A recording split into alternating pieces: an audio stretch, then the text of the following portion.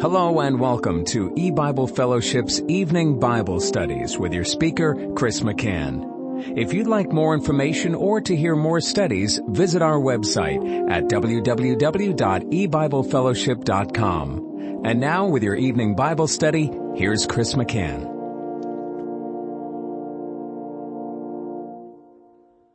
Good evening and welcome to E-Bible Fellowship's Bible study in the book of Genesis. Tonight is study number 6 of Genesis chapter 3. We're going to be reading verses 6 through 8. And when the woman saw that the tree was good for food, and that it was pleasant to the eyes, and a tree to be desired to make one wise, she took of the fruit thereof, and did eat, and gave also unto her husband with her, and he did eat. And the eyes of them both were open, and they knew that they were naked. And they sewed fig leaves together, and made themselves aprons. And they heard the voice of Jehovah God walking in the garden in the cool of the day. And Adam and his wife hid themselves from the presence of Jehovah God amongst the trees of the garden. And I'll stop reading there. Now we know that in the Bible, nakedness points to having one's sins exposed to the eyes of God. That is, now there is no covering for sin. And of course, this is the very first sin. Adam and Eve were naked in innocence, physically, before they ate of the tree of the knowledge of good and evil. But now they know evil through the experience of disobeying God, and immediately they realize they're naked. And the first thing they do is they go to work to cover their nakedness. That's the point of sewing fig leaves together and making themselves aprons. They feel exposed. They feel open. It is their wrong. It is the guilt, the shame of the error, their tremendous transgression that they have committed in breaking the law of God that is making them feel naked. And also, their understanding that they are naked now causes them to want to cover their nakedness, to conceal it, to hide it, to do something so that they are not naked any longer. And what they decide to do, and this all would have been instinctive in now man's fallen state. In Adam and Eve's fallen condition, they instinctively feel naked and they instinctively want to cover their nakedness. They could have been near a fig tree, or perhaps the fig tree had the best leaves, according to them, for making an apron. But whatever it was, they took some leaves off a fig tree, sewed them together, and made themselves aprons.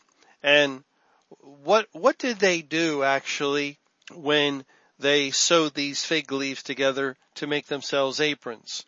What were they involved in doing? And the answer is they were involved in work. They had to do some work to obtain the leaves, to somehow sew them together, and to fit them for themselves, and to make these aprons. They perform some work. And that's very important for us to note, for us to realize concerning sin and man's instinctive reaction to cover his sin. And how does he cover his sin? Through works. And God tells us in Galatians chapter 2, verse 16, it says, knowing that a man is not justified by the works of the law, but by the faith of Jesus Christ. Even we have believed in Jesus Christ that we might be justified by the faith of Christ and not by the works of the law. For by the works of the law shall no flesh be justified. And a work of the law is really any attempted obedience in regards to a commandment of God. And man has developed all kinds of works throughout the history of the world in order to cover his sins, to make his sins go away, to make them disappear, to satisfy this probing eyes of an angry God. And as man realizes deep down that God sees his sin, God knows he's a sinner. Man knows deep down that he's in trouble with God, that he has offended God and brought the wrath of God upon himself.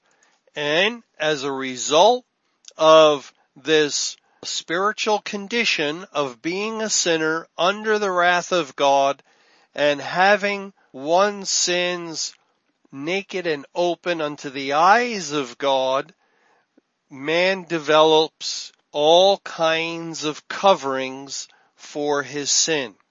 And these coverings are put into place through works. Other religions, and they come up with their own kind of a God. Deep down, again, in their subconscious, in the heart, that God has written his law within them, they know they've offended God, they've transgressed, they are guilty, and so they make a God in ancient times of wood or stone. They deck the wood with gold or silver, they plate it, and they form their God, they bow down to it, and then they develop criteria for which this God can be appeased, that this angry God can have his anger satisfied, maybe even through the offering of one of their own children. Whatever it is, they develop a works system of satisfaction towards the angry God. They then go about to perform the work. And it's the way of all religions of the world. You perform certain deeds, and this is the work that makes you right with that particular deity, and therefore you have covered your sin. Well, with the true gospel of the Bible, God gives commandments in the Old Testament concerning sacrifices and concerning many laws, and he also did the same with the New Testament. God gave laws, and one of the laws of the New Testament is believe on the Lord Jesus Christ, and thou shalt be saved. Well, the New Testament believers, having more understanding, a better understanding than the Old Testament side of the cross, because God opened up more scripture after the cross. Well, they realize, we can't get right with God through sacrifices or through keeping the law regarding baptism, or they should understand that, but some fail to understand that, or they just have a better understanding that you cannot get right with God in keeping law. And Galatians 2:16 is a good verse to show that. No man is justified through the works of the law. Yet they have such a confused understanding of faith that they think if I keep faith, if I believe according to the commandment of God, and let's be clear that when the Bible says believe on the Lord Jesus, that is a commandment. God very directly states that in 1 John chapter 3 and verse 23. And this is his commandment, that we should believe on the name of his Son Jesus Christ, and love one another as he gave us commandment. It's the same word where if God were talking about thou shalt not kill, or thou shalt not commit adultery, or thou shalt not commit sacrilege or idolatry, it is a commandment of God that you believe on the Lord Jesus Christ. But because of the Bible's language regarding faith and the general confusion on that subject of the theologians down through the centuries, the church has developed the wrong notion that, no way can you get right with God through keeping the commandments of the Bible. That would be being justified by works or through the law. But you can get right with God by believing in Jesus, by accepting Christ, because the Bible says believe, and if you believe, then you will be saved. And they don't see the problem. They don't see that that's a commandment to believe. They don't understand that God has says this is his commandment, that we should believe, and that it's a law of God. The law is thou shalt believe. Now God gives many laws. Again, the 10 Commandments. And some are negative and some are positive. But they are all commandments of God. And no man is justified through keeping the commandment, even though the Bible allows the possibility that if someone were to keep the commandments of God perfectly, they would be justified. Or at least that is a truth. That is what the Bible says, that it's only if you fail on one point that you're guilty of all. If you don't fail, then you would live. But the enormous problem with man is he's spiritually dead, and therefore it's an impossibility to keep the law of God regarding all these commandments of God that are throughout the Bible, including the commandment to believe. But church theologians, the church leaders, the pastors, the elders, the deacons, and the overwhelming number of people that populate the churches themselves have a mistaken idea that they can get right with God or have their sins covered through keeping this one law, just this one, of believing. If I believe, I'm saved. Well, yes, but faith is a work. You're performing a work of faith, because a work is obedience or attempted obedience to a commandment of God, and God commands to believe. Therefore, your response of belief is a work. And no man is justified in the sight of God by the works of the law. But the Bible tells us in that same verse in Galatians 2:16, we're justified by the faith of Jesus. And that's the big distinction, the big difference between how a person becomes saved. It is through faith, for by grace are ye saved through faith. But as Ephesians 2:8 and 9 goes on to say, for by grace are ye saved through faith, but that, faith is what it's referring to, but that not of yourselves. It's not your faith or my faith or any man's faith that saves. It's the faith of Christ that saves someone. And that way, we're not exercising our faith. We're not trying to keep the law on this point of faith and obey God's commandment to believe. No, if we did that, we'd place ourselves under the whole law, and then we would be obligated to keep the whole law of God. No, it is Christ's faith that saved his elect people and not ourselves. Well, as Adam and Eve instinctively are attempting to cover their nakedness, they're really setting the pattern that all unsaved people follow in one way or another, all down through the history of the world up until our present time. People will seek some kind of covering for their sin through other religions, other gospels. They will seek to do the work themselves to cover that nakedness, to cover the guilt of their sin, the shame of their sin, and to block God from seeing their sin. God has this penetrating gaze towards them, and man thinks, well, I have to put something between me and God.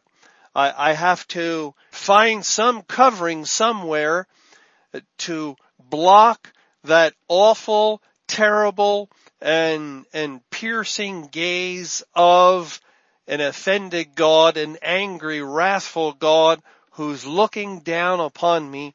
And what can I put? Now, some people today, more and more people, they're not religious, they're secular, they're agnostic or atheist. And what of them? And what of their sins? Aren't they trying to cover their sins in some way from God? Well, how could they when they say there is no God? Well, you see, really, it's going about it in a slightly different way, but it's achieving the same results as the man who attempts to cover his sins from God, who he recognizes. Well, these people attempt to justify and to cover and to rid themselves of their sins by doing away with God himself. If there's no God above, then there's no one looking down at them and seeing their sins naked and open and exposed. And if there's no God, there's no guilt. There's no commandment that's been broken. Therefore, no guilt, no shame. They're seeking justification for their lifestyle, for the way they want to live, and they want to do whatever they want to do. Typically, the natural-minded man, the secularist, the person who says there is no God, he wants to be able to live his life as he or she pleases, according to their own dictates, their own guidelines. They'll do what they want to do. And they are not troubled about a God because they say there is no God to see my sin. It's just another way of covering sin, of making that which is evil good. If there is no God, there is no law that's been broken, no transgression, and therefore, how can anyone be evil, or how can anything be bad? All is what you make it. It's all what you want it to be. Well, here, again, historically, Adam and Eve, I'm sure, had no idea that they were performing an illustration of what all later generations of men would do in order to attempt to either appease God or cover their sins or escape from that gaze of the eyes of God. They just felt naked right away, and God's the one who gave them that feeling, because God is the one who makes that identification in many different places in the Bible concerning nakedness and sin. Nakedness and sin. Nakedness points to sin, and it requires a covering. And later, God would lay out the covering, actually later in this chapter, but also later in the Bible. God will lay out a proper covering, a biblical covering, a God-approved covering for sin, and that will be the covering of the blood of the Lord Jesus Christ, and the Bible will refer to Christ's righteousness as a garment, as something that covers and conceals the sins of man. And that will come later on. But right now, Adam and Eve are not waiting for God. They're going to take care of the problem themselves. They sin, and now they're going to just make that go away through covering themselves with fig leaves. But let's look at some of the words here. First, it says they knew that they were naked, and they sewed fig leaves together. The Hebrew word translated as sewed is 8609, and it's used in some interesting places. We're just going to look at one in Ezekiel chapter 13. Beginning in verse 17, it says, "Likewise, thou son of man, set thy face against the daughters of thy people, which prophesy out of their own heart, and prophesy thou against them, and say, Thus saith the Lord Jehovah, Woe to the women that sew pillows to all armholes." And the word sew is our word. "And make kerchiefs upon the head of every stature to hunt souls. Will ye hunt the souls of my people? And will you save the souls alive that come unto you?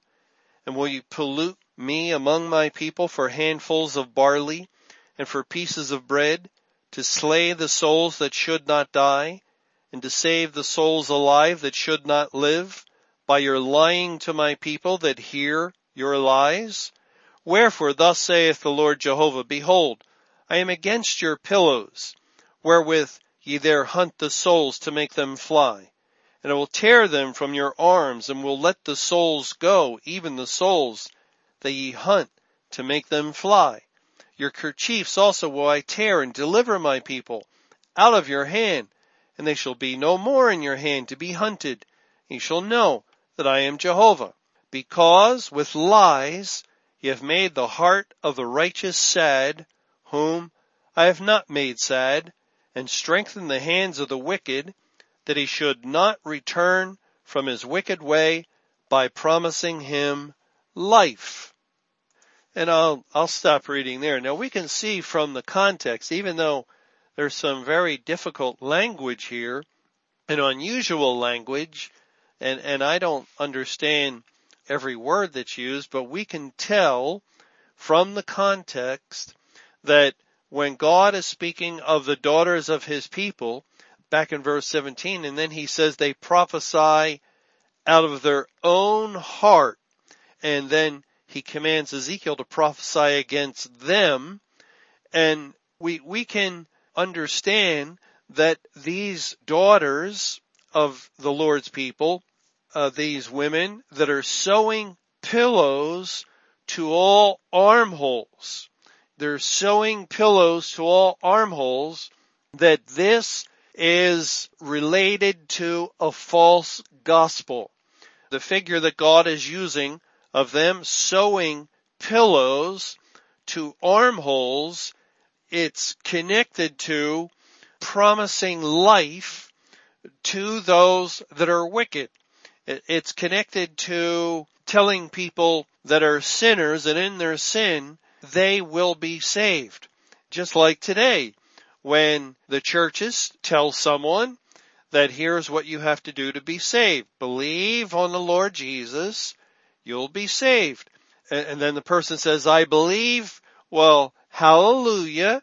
Brother, you've done what the Bible says. And if they don't come right out and say you're saved, there's a very, very strong implication that that person did indeed become saved through the work or through the act of accepting Christ, of believing on Jesus.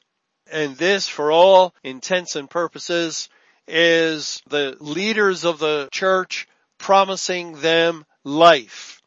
Remember this day. And Sometimes when sharing the Bible with people, you encounter all sorts of people from all kinds of churches and denominations, and many times they say, I'm saved. And they'll tell you, I accepted Christ on May 10th of, 1999. They know the day. They know the day they accepted Christ, and that's the day they believe they became saved, because they've been promised that. It's like you have salvation. Here's your card, put it in your back pocket. And if anybody ever asks, you can tell them you're saved because you did this work. But that's not what the Bible says. It definitely is what many churches say. It's what many churches insinuate. It's what they tell their people. It's the promise they give. And God points this out in the New Testament too.